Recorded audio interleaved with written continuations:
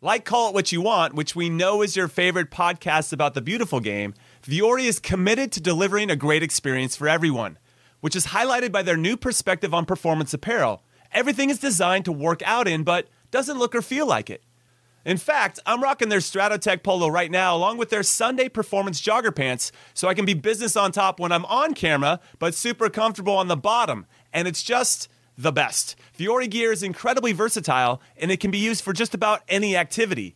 Running, training, swimming, lounging around, hosting podcasts, doing errands, whatever your heart desires, because Vuori is an investment in your happiness. And for our listeners, they are offering 20% off your first purchase. So go get yourself some of the most comfortable and versatile clothing on the planet at vuori.com/callit. That's VUORI.com/callit. Not only will you receive 20% off your first purchase, but enjoy free shipping on any U.S. orders over $75 and free returns.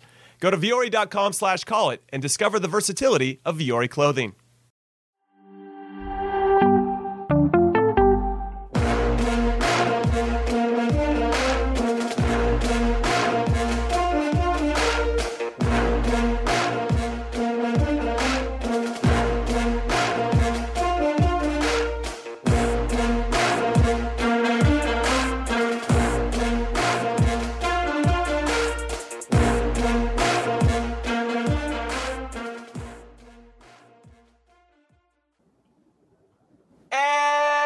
What's up, everybody? Today on In Soccer We Trust, we're talking more World Cup draw, of course, the emergence of some players that are making moves to maybe get on this roster. I'm looking at you, Cameron Carter-Vickers and Georgi Mihailovic. And we, of course, have the Nations League coming up here in CONCACAF. There's a lot to talk about, so hit like and subscribe and hit us up in the comments because it's time to get after it.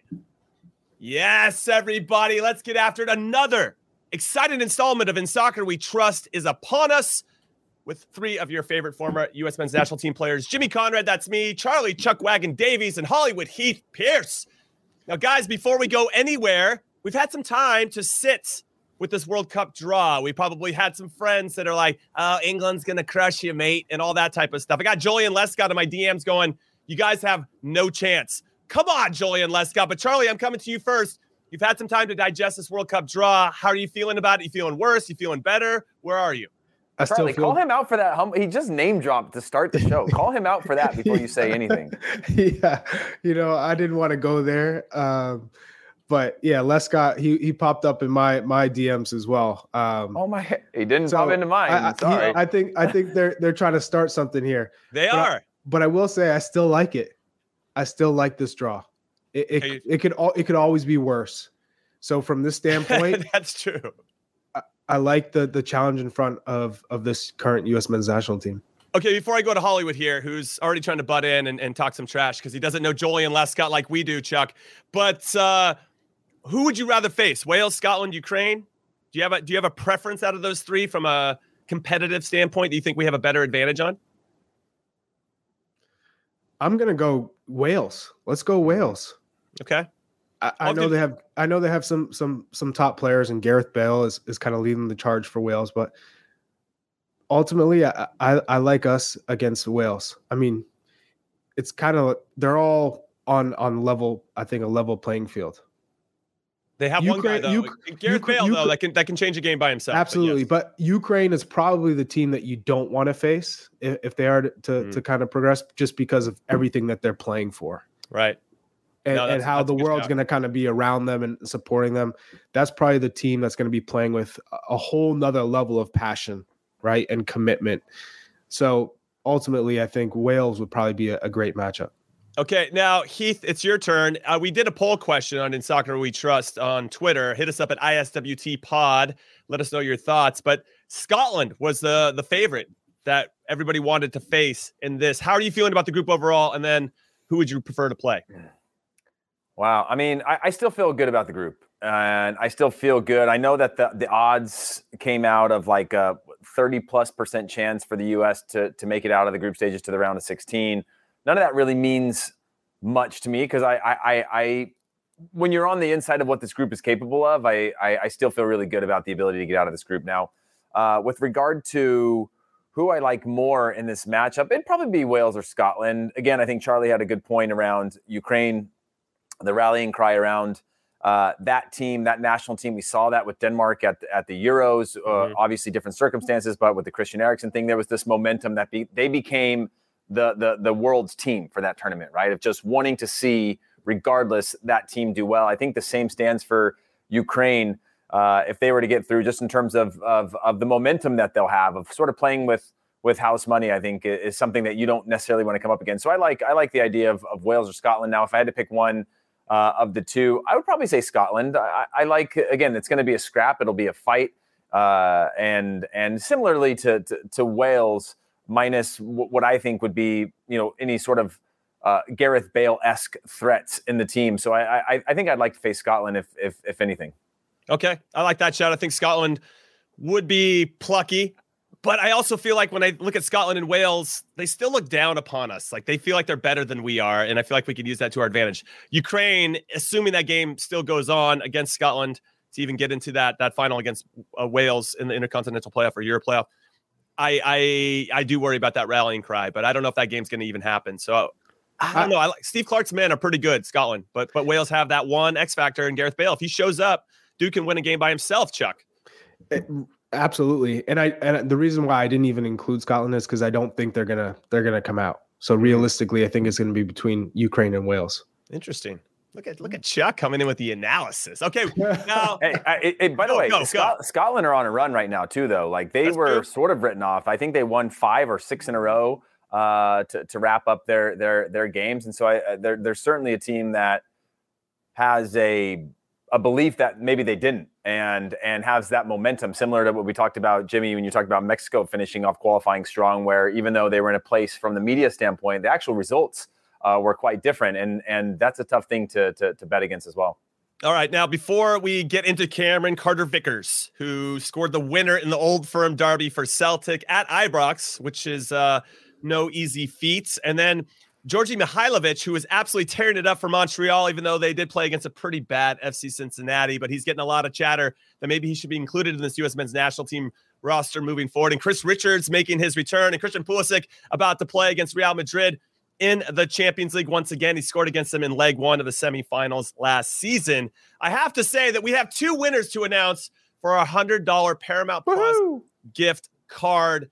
And we're saying this because we want to obviously honor the winners and all of your support, but we're going to have more of these in the future. So those 2 winners from Wednesdays and Thursdays podcast from last week, we have Brock E and C Stone. Your names were picked at random from all of the entries, and our producer has DM'd you the details about how to redeem your prizes so that you have the opportunity to watch the Champions League, the Europa League, Serie A, NWSL, Scottish Premiership, countless soccer documentaries, NFL, the Halo series, Clifford, the big red dog, everybody. That's why you want this gift card. There isn't a better live and on-demand streaming service out there. So a shout out to Paramount Plus for allowing us to give these away, and for everybody for their support. We're going to continue to do this moving forward. So make sure when that happens, you're ready to go. Okay, let's start with Cameron Carter-Vickers, 24-year-old center back on loan from Tottenham to the one and only mighty Celtic in the Scottish Premiership, who are league champions. They're 6 points above Rangers, their biggest rivals, with 1 game left to go. Now, Cameron Carter-Vickers supposedly is going to sign a full-time deal at $6 million transfer fee, from what I understand, from Tottenham. Tottenham's happy with that. They respect him, but they think this is a good situation, kind of a win for everybody. Now, Jan Vertonghen, when he was playing for Spurs and Carter-Vickers got into the first team, called him an absolute beast. When I looked at it, I didn't realize how old he was. I thought he was like 27, 28 at this point. Dude's 24. Now, given his performance and his steady performances with Celtic, Heath, I'll come to you first. Do you feel like Cameron Carter-Vickers should be called in for these? Well, there's going to be 2 friendlies and then 2 Nations League games in June. What do you say? Well, I think that we've decided to go with, and this is not a disrespect to the players that we have, the minimum viable product of what the capabilities of our center back pool is, right? Which is more of your hard-nosed center backs, win your duels, win your battles, defense first. We've kind of scrapped the idea of like, wouldn't it be nice if we had a John Anthony Brooks who maybe he gets turned in the wrong positions or gets pulled out of positions, but really good on the ball. Tim Ream, same thing, gets pulled out of positions, but is very good on the ball in terms of distribution, keeping the ball and things like that. I think we've dialed it back to something a little more simple, just athletic, good, foundationally strong center backs. Cameron Carter-Vickers fits into that conversation. And I've actually been kind of not screaming, but yelling for his name to be included in these camps, considering that he's playing for a team that's competing for trophies. Now, to go back to, oddly, what Matt Turner had said in terms of the level and the quality that Greg Berhalter was talking to him about, which was like being on the bench at Arsenal is better than I'm paraphrasing what he said into my own words, but being on the bench at Arsenal or competing for a spot at Arsenal, but probably not winning that spot is more important to be at a higher level on a daily basis than the matches that you're playing in maybe Major League Soccer. I think about the same for Cameron Carter-Vickers. However, he's in a title race at a club that has to play under immense pressure where second place is failure always there, right? And yes, they're one of the two big clubs, but coming out where he's getting results against Rangers, I think is certainly a shout. It's just one of those things where you start to look at it and it starts to get really crowded in terms of where does he fit in. Now, if we're going to go 27 to a World Cup, maybe that's a little bit different, but to bring him in this late in the cycle just feels like, what is it from getting a goal against Rangers that changes his performance where he's one of the best, considered statistically one of the best defenders in the Scottish Premier League? What's the difference now, right? Other than the fact that he's getting more attention because he's scoring a big goal in a big game. I think he's been at a high level. If you're Cameron Carter-Vickers, what else are you supposed to do? I mean, that's my point. It's like nothing's changed other than the fact that it's a headline moment, but he's been good. And statistically, again, I think one of the best 2 or 3 dual winning center backs and actually set piece. He averages 4.4 clearances a game, which is for Celtic in the Scottish Premiership. So take that, as you say, with a little bit of a grain of salt, but that is almost twice as many as any other defender for Celtic. And I think it leads all the Scottish Premiership in terms of his influence, his mere presence, Charlie. So Carter-Vickers, where do you see him? Do you feel like he deserves a chance? I mean, if you're going to look at anybody, we only have 6 games, everybody. We only have 6 games before we can pick a team. Now, we can bring people into camp and all that stuff, but it's easier to judge, obviously, if you have games to hold them accountable for. Do you think he should be brought in for these June games? I absolutely do think he deserves a chance. When you're playing consistently for a top club in a league like Celtic, who will be the eventual champions, I believe. The problem with the Scottish Premiership is ever since Rangers went into administration, everyone kind of booked it because that league was basically you either played for Rangers or Celtic, and whoever the winner was typically playing in Champions League. Since Rangers administration, we haven't seen a Scottish team really in the qualifying group stages of Champions League. And we sure as hell haven't seen them compete in Champions League. So I think now you're starting to see a lot of players go and play in different leagues and different clubs. And so therefore the Scottish League, I think, dropped considerably. I feel like it's now starting to pick back up. And with Cameron Carter-Vickers now being a starting center back on a championship team, you got to give him a chance. He's playing consistently. He's doing well. He's getting all the plaudits. I mean, he's earned a call-up, especially at the center back position. Now, when you flip it to Djordje Mihailovic, I would say he's a creative player. And I think he's grown considerably since the first time that Greg kind of included him with this U.S. men's national team. But it's much, much harder to break into this midfield with the U.S. men's national team than it is at center back. And so the only way I see a path for Mihailovic to join this midfield is if he makes a move to Europe in the summer. Yeah, it's interesting. I mean, we could argue that Jesus Ferreira is playing with FC Dallas, and he might be playing 4-dimensional chess by staying in MLS as opposed to going to an Augsburg in the Bundesliga. Though, shout out to Ricardo Pepi, played 89 minutes out on the wing on the right side. And Augsburg beat Wolfsburg and John Brooks 3-0. Must-win game for Augsburg. Hey. So nice to see that he was involved. And I actually thought, did you watch any of that game, you two? His movement off the ball, his little layoffs, and like when he looks to get it back, and his change of speed when he makes his decision. Excellent stuff from Ricardo Pepi. Right now, though, and I was kind of yelling at the screen, like, play him back into space. Ricardo Pepi created a passing lane. Play him, and they're just not playing him. And it makes me wonder, you know how sometimes there are players, Karim Benzema, I think, used to do this a little bit to Vinicius Jr., like, nah, I'm going to play the ball back to you yet. Yeah, but Karim Benzema, by the way. I don't trust you yet. Jimmy, Karim Benzema, that's the name I was literally just about to bring up, but I get in trouble anytime I bring up any other names in comparison to American players. But Karim Benzema does a great job of knowing when to flick layoff and then all of a sudden sprint into the box and get into good spots, right? And I think there's certain parts of Benzema's game that Ricardo Pepi should be looking at constantly, which is there are long periods when Benzema doesn't get the ball at times, but he's efficient with the ball. He knows exactly. Same with Lewandowski. When he checks off, he knows exactly like, this is not the moment for me to try something. Just get it back and then get into good spots. And then the part two to that is if you saw Chicharito's run this weekend, where he goes to check to that near post and goes back to the back post, those types of little things in terms of being dynamic in the box that allows him to be in good spots to finish are going to continue to make him a better player, whether he's a winger or not. I mean, the modern game, the wingers are sort of forwards anyway and have a little bit different of movement. But there's a number of players, by the way, not just Mihailovic, that could be considered for this national team over the next 7-8 months. You know, you've got Brian Gutierrez with the Fire, another teenager, Obed Vargas, the Alaskan, Alaskan hotbed of football development with the Sounders. And these guys are teenagers too, coming through and showing that they can play at a very high level and very, very young. Mihailovic is another one that, if you go back to when they gave Ricardo Pepi, I think it was like the Young Player of the Year award for MLS. There was other players statistically that were playing in that same arena in terms of statistics. And that was Mihailovic, and it was who was Tejan Buchanan. Tejan Buchanan, and both of them kind of commented on social media, being like, "Hey, I got screwed out of this because of the hype of a young American player that's kind of got the story that Ricardo Pepi has." And so there's a lot of guys knocking on that door.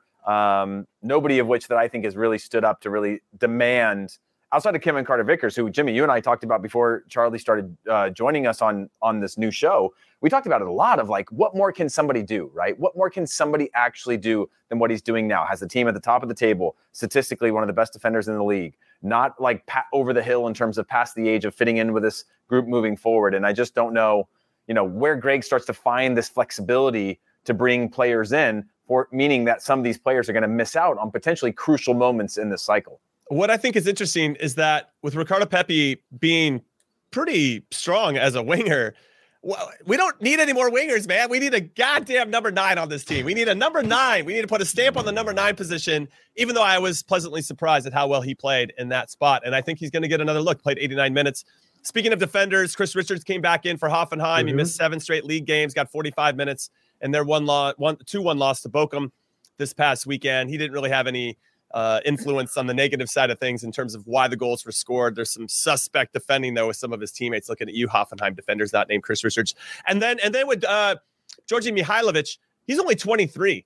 And to your point, Chuck, I think what's interesting about him is that Luca De La Torre, who played 90 minutes for Heracles this weekend in their 2-0 win, not that they're the same, but they're kind of the same. And it feels like De La Torre might just have a little bit of an advantage, even though Mihailovic has been around Berhalter. He was part of the 2019 Gold Cup team. So do you feel like, I feel like Mihailovic is a little bit sharper of a threat in terms of like getting in the box? There's something to be said there. I would love to see Mihailovic and Carter-Vickers come in and have a chance in this, because you already know what the other guys are about, and you've seen them in high pressure situations. Most of them you've tested now in World Cup qualifying. Now let's see what it looks like in a couple friendlies, potentially in the Nations League, and take it from there. Do you call on Mihailovic as well, Chuck? Yeah, I would like to see him in camp. I think he's grown in a lot of ways. I think most importantly, his strength on the ball. I think it was whenever things got a little heated or physical, he tended to shy away. I'm not seeing that from him now. He looks like he put on some weight. He's been in the gym. He looks confident in every step that he makes. He looks like he's playing ahead of the game. He looks really impressive. He's in tune with the attack. I think he finds the gaps perfectly, the weight of his passes. He gives you something different when you're looking at this current group of midfielders in the U.S. men's national team.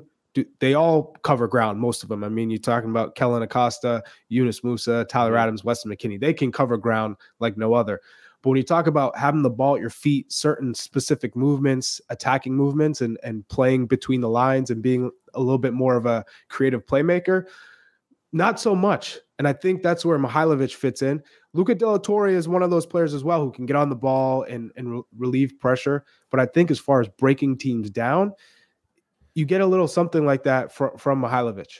Now, Heath, do you feel like it might be a little bit unfair to these players that they're maybe, if they do get called in, won't be playing with maybe the A team will be called in, but if let's say they're not, that we can't see a Carter-Vickers next to Zimmerman or Miles Robinson, or we can't see Mihailovic with Tyler Adams and a Yunus Musa, because I feel like that's how we're really going to know, because you don't know. I mean, when I came into the national team, when I got to go around Eddie Pope and Pablo Mastroianni, and all of a sudden you just kind of, you level up your game to everybody else, and then you fit in pretty seamlessly. And then all of a sudden the coaching staff is looking at you like, hey, all right, he can hold his own with these guys, and he can organize and put them in good spots. And we do seem really fluid with him in the team, where there is no drop off.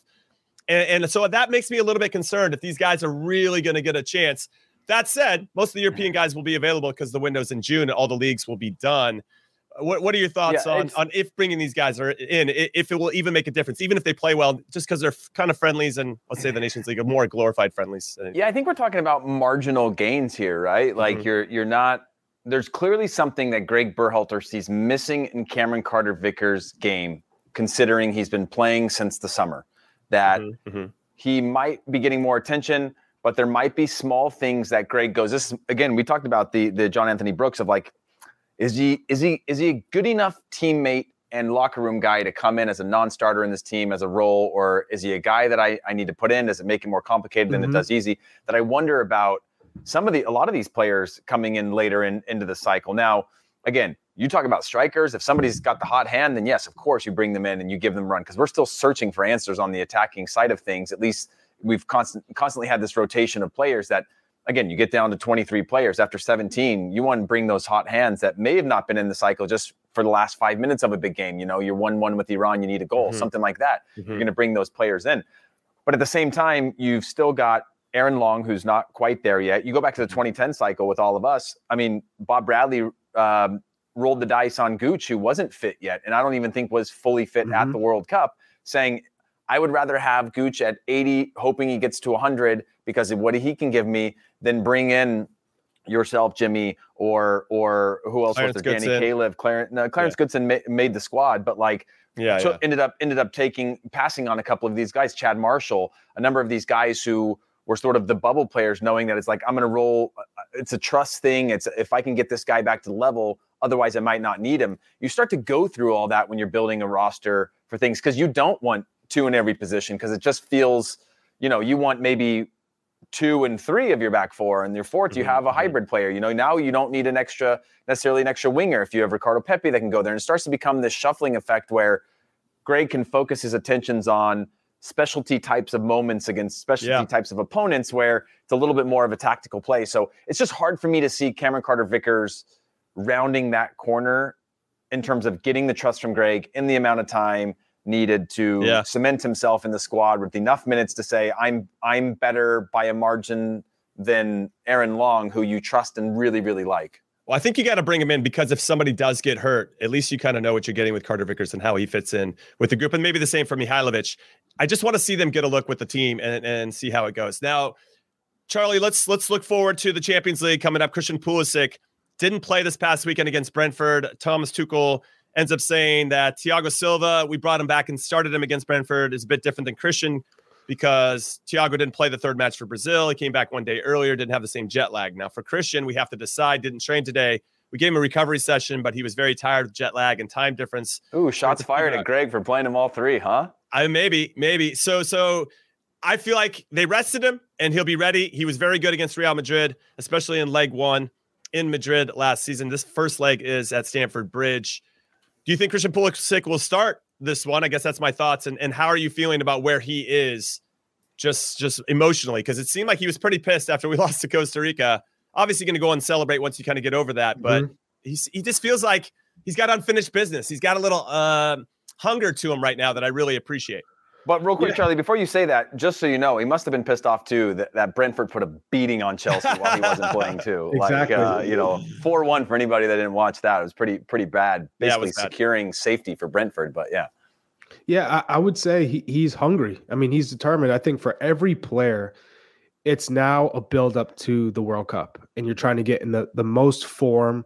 You're trying to stay healthy, and you're trying to stay, I think, motivated and ambitious to continue to play at the highest level and push yourself to want more, so that come the World Cup, you stand a chance to like make a real impact. And I think for Christian Pulisic, he knows man, I have to still fight for my place every week at Chelsea. It's never a guarantee. He could score a brace and still the next week he's still looking over his shoulder. Am I going to play or not?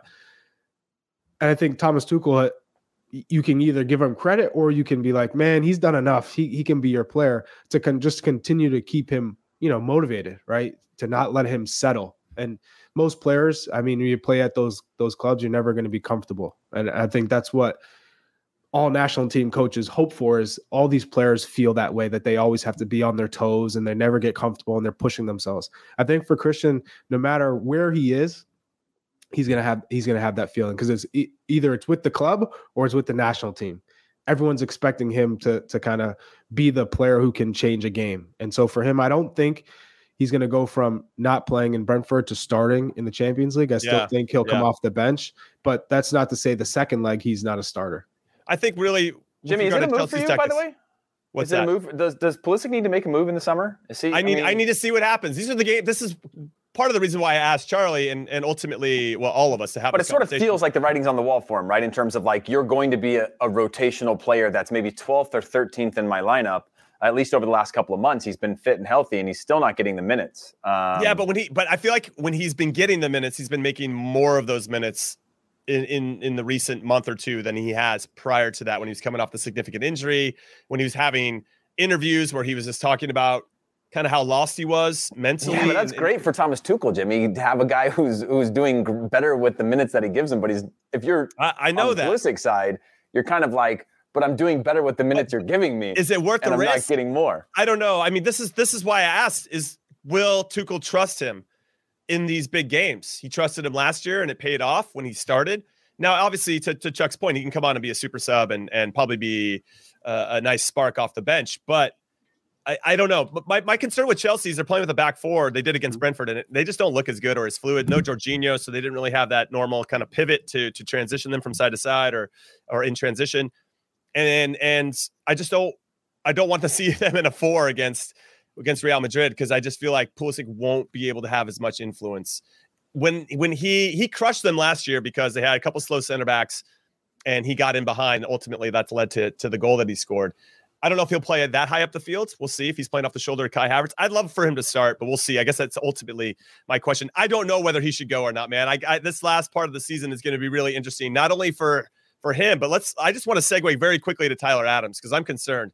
He didn't play this weekend. A lot of Americans didn't, right? A lot of them logged a lot of minutes and are traveling really far to get back to their clubs and need some rest. I totally get that. But the guy that played in front of him scored 2 goals, and he'd only scored Conrad Leimer, and he only scored 2 goals all season, and now he scored 2 in one game against Borussia Dortmund in Dortmund, which was a big win for RB Leipzig. They're taking on Atalanta this week in the Europa League quarterfinals. Given how well they played against Dortmund, I don't see Domenico Tedesco, the manager of Leipzig, changing that. I worry a little bit for Tyler Adams. I think maybe even more so than Pulisic, he should make a move. What do you say to that, Heath? I mean, his last 90 minutes for RB Leipzig was mid-January. That makes me nervous, man. Because it makes me nervous. Now I'm less so worried about a guy scoring goals around him and things like that. But you don't change a winning team. He is a role player where, again, another one that borders on a flex player for a team, because of the fact that he could play your right wing back, he can play right back, he can play the 6, he could probably do the 8, he can be in a number of spots and come in with the energy that you need. Now, that's very similar to what you need as the midfielder, as the starter, but I just worry about his timing, because you go back to, again, end of last year, the talk was about like, what's the next club? What's the next club? This guy's got to graduate from this, right? And he said there's very few clubs in the world that you graduate from Leipzig to go to, and not graduate, but that you leave Leipzig to go to. It's got to be the right club. And now he's not playing, and you start to go, well, now there's a lot more clubs that you potentially have to go to be in a better situation than playing spot minutes at RB Leipzig. Granted, he's always going to be, again, he's going to probably play every game there, but they've gone through the rotation of managers, and he's out of favor in terms of being that guy that's going to get them the results as a 90-minute starter. So he's another one that I think. Serginho Dest is another one on sort of the trading block from what I read today with Bayern Munich trying to pull Lewandowski and some of these things. Some of it obviously clearly rumors, but a number of guys that Summer's going to play a big role in not necessarily whether they make the World Cup squad, because like Charlie mentioned in our last show, these guys play at these clubs. They're going to be in no matter what. It's a matter of the form that they're in, that we need them to be in to actually navigate the group stage. My question to you, Jimmy, is if Chelsea's not the club for Christian Pulisic, or if Tyler Adams has got to move from RB Leipzig, where do they go? God, what's the best case scenario? I'm glad you asked Jimmy. Ask Jimmy. Yeah, thank you. Yeah. I mean, to Julius's point, Adams should go to Dortmund. Like, that's an interesting one. I hadn't really thought about a lateral move in the same league. And I would love to see Adams and Jude Bellingham in the same midfield. That would be, I mean, talk about ball hawks. Those guys would be all over the place.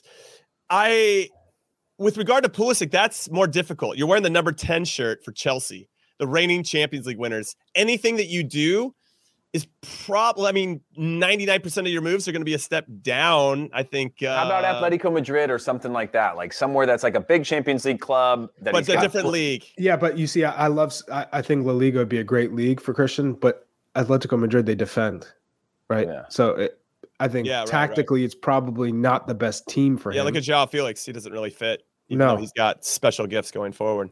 So maybe Pulisic and Inter Milan I guess what bad. I'm saying, Inter Milan's not bad. That wouldn't be a bad shout. Something like that, where it's like big club, Champions League, an ebb and flow of a type of team that's not going to, like Chelsea's expected to go perfect every year. These types of things where, if you're not contributing, look at Lukaku, huge signing, can't get a start.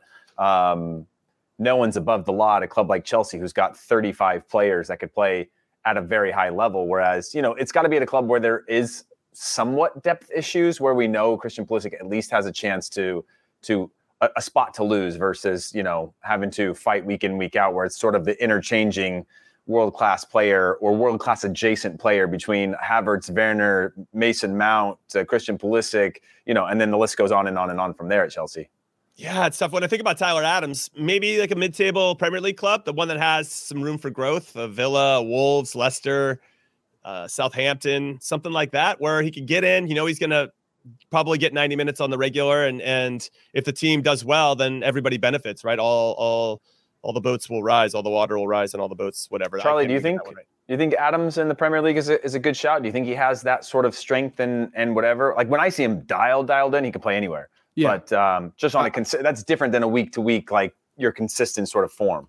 Yeah, I mean, the intensity matches exactly how he plays, and I think he would rise to the occasion.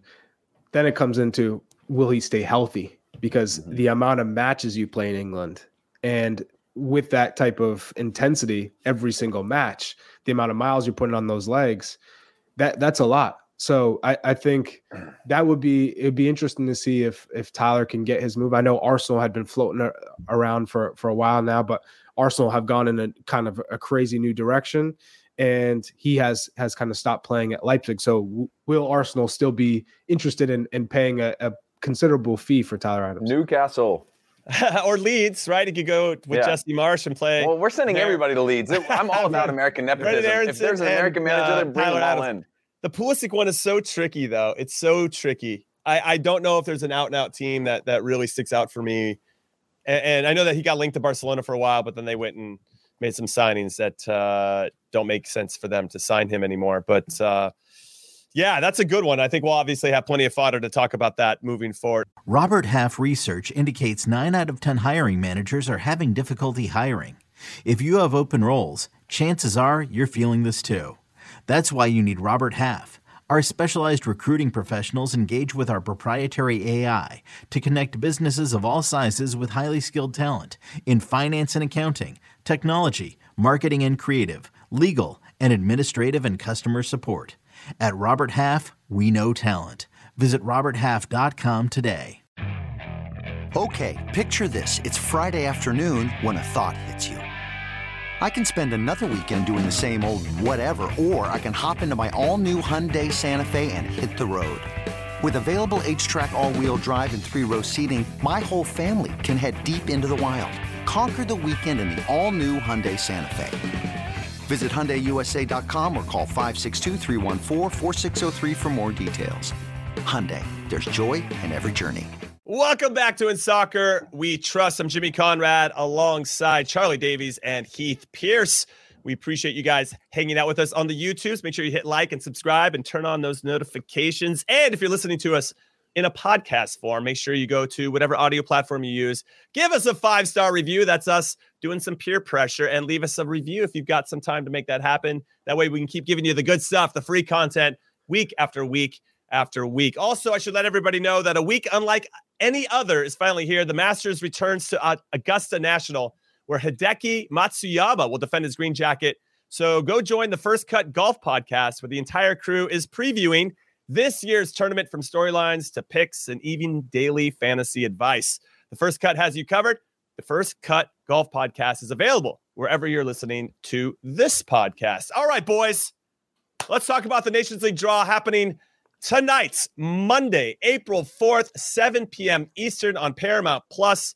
We're going to have hopefully, I'm actually looking forward to the draw having its own pageantry, like we saw with the World Cup draw. I want to see some cartoons. I want to see all this type of stuff. We probably won't get it, but I'm hoping. Now, the U.S. men's national team will play 2 home friendlies between June 1st and June 8th. And then the Nations League matches will happen on June 11th and June 14th. The opponents and the home and away designations will be determined in that draw tonight. A full squad, though, is expected to play in all of these games, which is good news. So, Charlie, I'll come to you here first. Let's talk about the friendlies. Who would you like to play in these games, given what we've seen from the World Cup draw, and maybe how we have to start to prepare for the Englands, the Irans, and the Wales, Scotland, Ukraine type teams? Well, certainly a European team, and one that's a high caliber team, similar to a pot 1 team. So you're looking at the Netherlands. I'd like to see the U.S. play the Netherlands, Germany, France, Spain. Belgium, Spain, Portugal, literally any of those. Any pot 1 team. Any pot 1 team. Okay. Because that kind of gives you a good sense of where the team is, where they need to improve, and you're playing against a top-notch international club country that has all their players. So you don't have to worry about, are we playing, the best of what they have to offer. So I think for certain there, and I wouldn't mind, I know Mexico is playing Argentina. If we also played Argentina in that window. Okay. Swinging for the fences, Chuck. I like that. We'll just go get France and Argentina as our friendlies. I love that.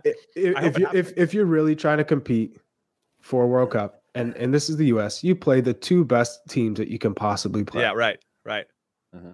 No, that's fair. You know what I do want to take into consideration, Heath, is that Harry Kane this particular weekend, excellent against Newcastle, but obviously it was Newcastle, so take that into consideration. But he's so good at dropping into midfield and spraying those balls to runners in advance. Heung-min Son, Kulusevski with Spurs, but he also can do the same thing for England. And when they do, it's tough as a center back to know whether to step with him or follow him into midfield and leave open that passing lane, or to just hold your position and let your holding midfielder maybe try to track him, even though they're probably not going to be as close. And that will still open up a different type of space that they can exploit. I'm trying to think of which national team might have that as an option. I guess I'm looking more at Germany because they don't have a number 9. But that's not the same as having a number 9 who pulls you out of position. What do you say about the friendlies? Oh man, yeah, I agree. I think about it like definitely want to tier 1 like your top somebody, just because of the fact that it might not mirror the style of play. If you can't get England, it might not mirror the style of play. Oh shoot, make it England. But like it might not mirror the style of play of the teams you're going to play against in your group. But it makes us have to adjust to another team that's probably going to, outside of the way in which Mexico tries to control the flow of the play, be a little bit quicker, be a little more experienced, and all those things that we saw lacking at times when we went through that period of like Greg Berhalter as the manager, and then a couple of years where it's just friendlies, mostly sort of regional friendlies, things like that. We haven't really had, outside of Switzerland, we played Wales, we played, I'm trying to think of what other opponents we've really had to challenge with this team that now has substantially more experience than they did before. We need to play against teams Italy could be available. Yeah. I mean, why not? I mean, just you need to play against teams that can humble you in different ways and force you to have to, again, get into plan B and plan C and plan D throughout a game, where the fluidity is where you're really going to have your IQ as a team collectively and individually tested in a way that we haven't, right?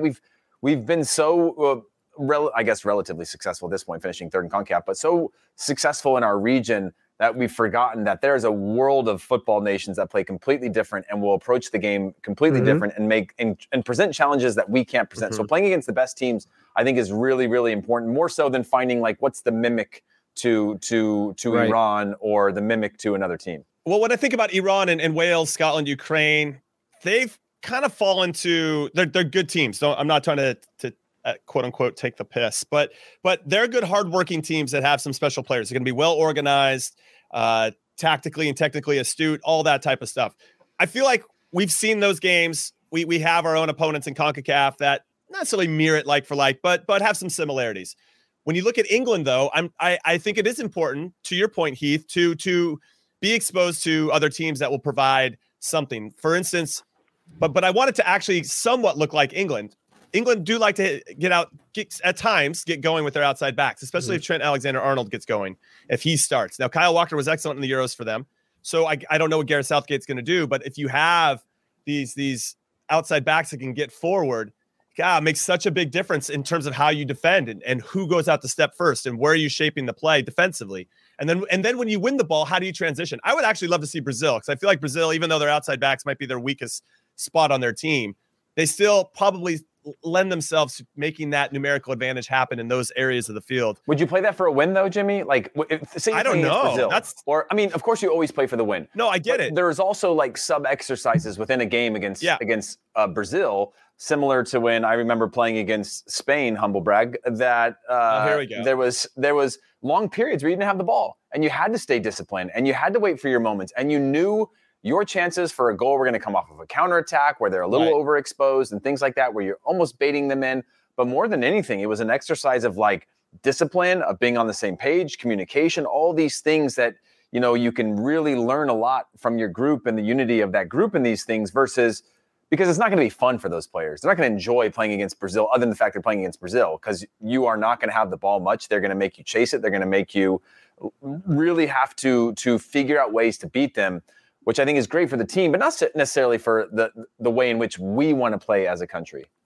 No, that's fair. I would throw out Denmark would be another one that good one. Maybe mimics a Wales, Ukraine, Scotland in that kind of, because you also want to play teams that are playing in a World Cup, because they're also kind of in the same process where they're putting their best players forward because they're trying to figure out, you know, in some cases there's one or two spots that they're trying to figure out who the best player is moving forward. So they have a lot on the line as well. Even though it's a friendly, these are both like, you know, with the intention of trying to put your best 11 forward for the World Cup. So I think it's important that whoever the friendly is against, that they're both World Cup opponents.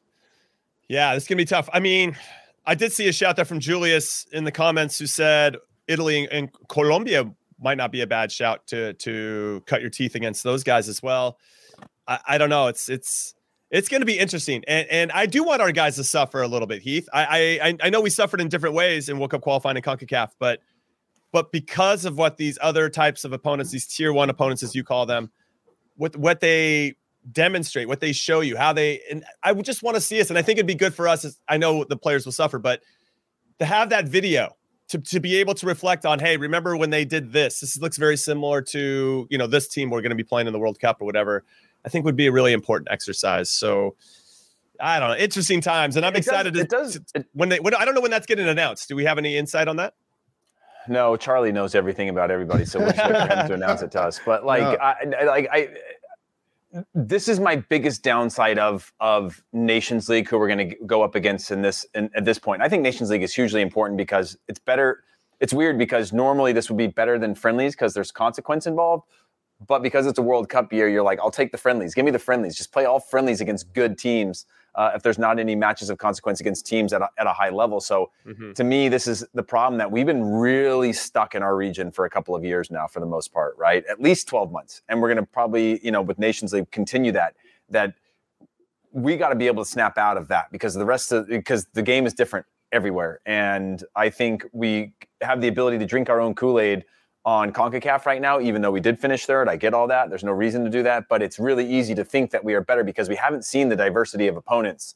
Because CONCACAF is relatively similar as soon as you get to Mexico and Central America in terms of style of play, the way the game is played. Obviously, different tactics and things like that. But so I don't want to generalize all of that. But it is very different than what you're going to get from a Wales or a Scotland, who are different than you're going to get from a Ukraine, who are very Senegal. different. Yeah, Oof. Senegal, or who you're going to get against a Iran, who's going to be technical, quick, and play the game differently. And so that diversity of opponent is, while we've got a lot of experience, we're still missing some of that of like big international games. Because I know both of you guys have played in big international games that were not within the confines of qualifying and COVID. So you had the ability to have a window where it's 2 games in Europe and it's those types of things. We haven't really had that with this group yet. I mean, we did early on, but very different group. Well, I'm curious not only with who we're going to pick in the friendlies, but where we're going to play these games.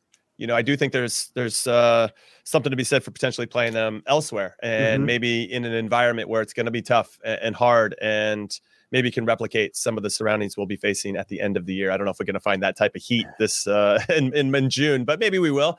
Now let's move on to the CONCACAF Nations League. I'm going to do my very best to break down how this all works because it doesn't feel very straightforward, but there are 41 participating CONCACAF member associations that will be allocated in their respective league pots according to their CONCACAF ranking following the FIFA International Match Window of March 2022, which just happened. Now, the draw is happening tonight on Paramount Plus in Miami, Florida, and there'll be 3 draws, one for each league. There's League A. Okay, League A has the 3 highest-ranked teams and CONCACAF's representative in the FIFA World Cup Intercontinental Playoffs. So that'll be Costa Rica. Pot 2 will be the next 4 ranked teams.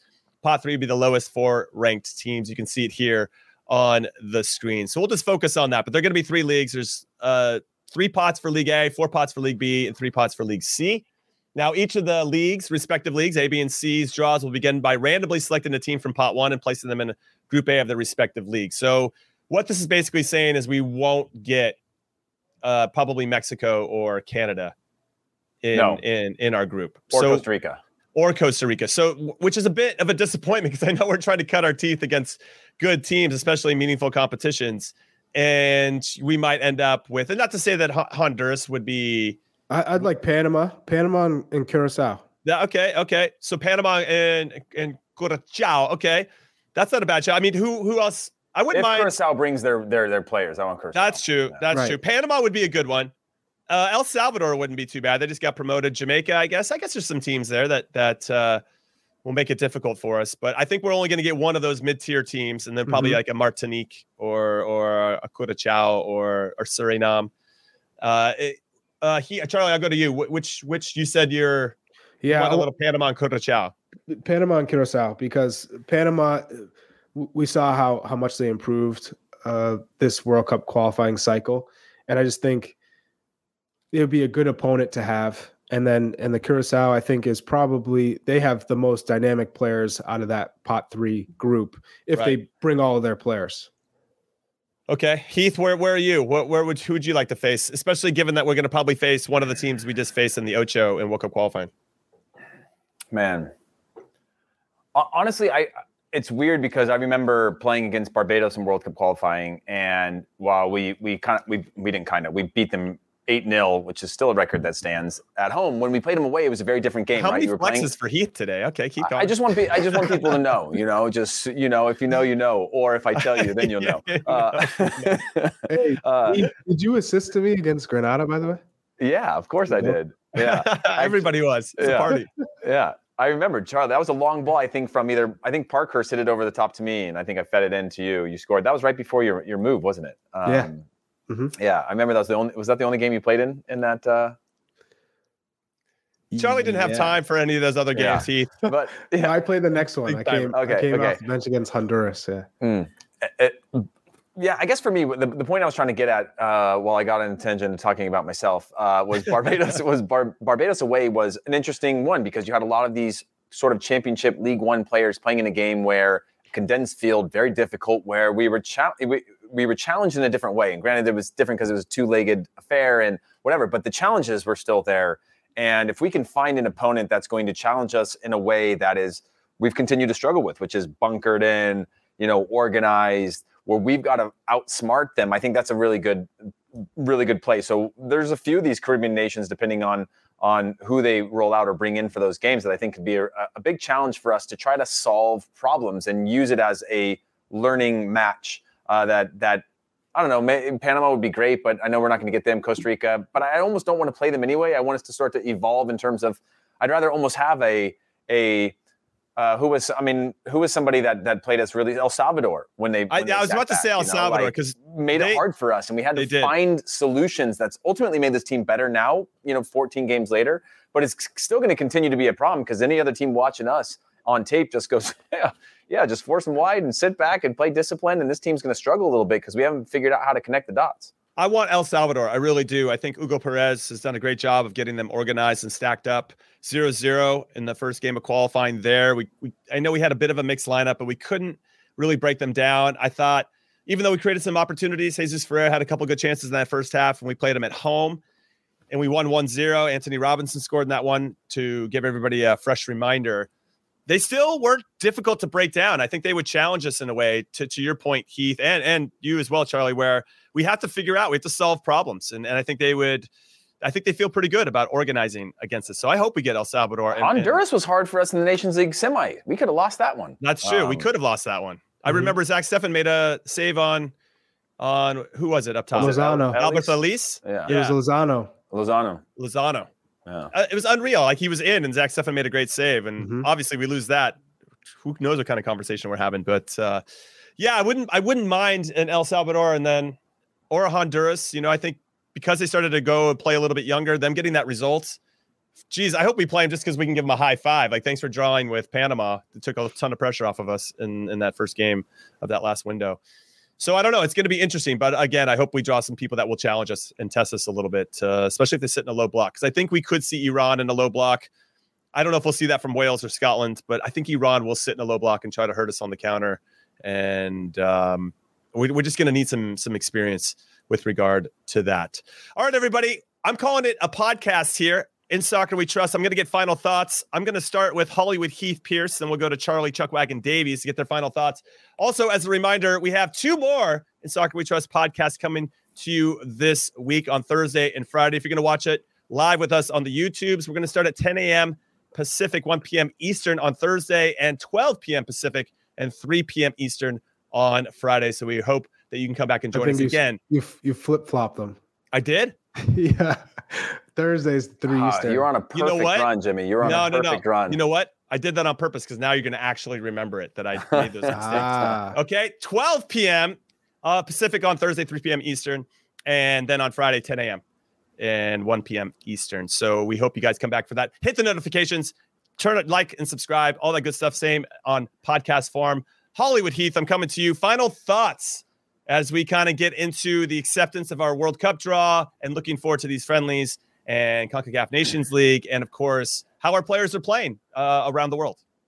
Yeah, no, I actually don't have a final thought, Jimmy. You were on a perfect run, and I was going to compliment you for your perfect run, and then it ended up, oh man, I just got attacked that Heath lives in 2008. Okay, no. here's my final thought. In 2008, I was I played more minutes than anybody in the national team since we're going back to 2000. Heath Pierce, everybody. Which, by the way, in the U.S. Soccer Yearbook is wrong. And says that I was tied with somebody, and it's wrong. I want them to go reprint that whole 100-year yearbook thing that they did. Reprint it, put a footnote saying it was wrong. I want them to apologize to me, and I want front row seats to every national team game for the rest of my lifetime. We'll get Michael Cameraman on the phone, make sure that's all corrected. Charlie Davies, final thoughts. Let's go. Let's get this Nations League drawn, and I want to know that the friendlies are against some top countries that are going to really test us. It'd be easy to play, some country that didn't qualify for the World Cup that maybe is going into it with maybe not the same intentions. I want us to be playing against the very best and keeping us hungry and keeping us not being able to settle. We got to continue to keep progressing. That's it. From Chuck's lips to everybody else's ears, including U.S. Soccer. Give us some tough games. We want to get better. We need to get better. That's the only way we're going to continue to move this forward. My final thoughts. Thank you for listening to In Soccer We Trust. So on behalf of producer Alex, producer Des, Charlie Chuckwagon Davies, and Hollywood Heath Pierce, I'm Jimmy Conrad saying thank you for listening, and we will see you next time. Later.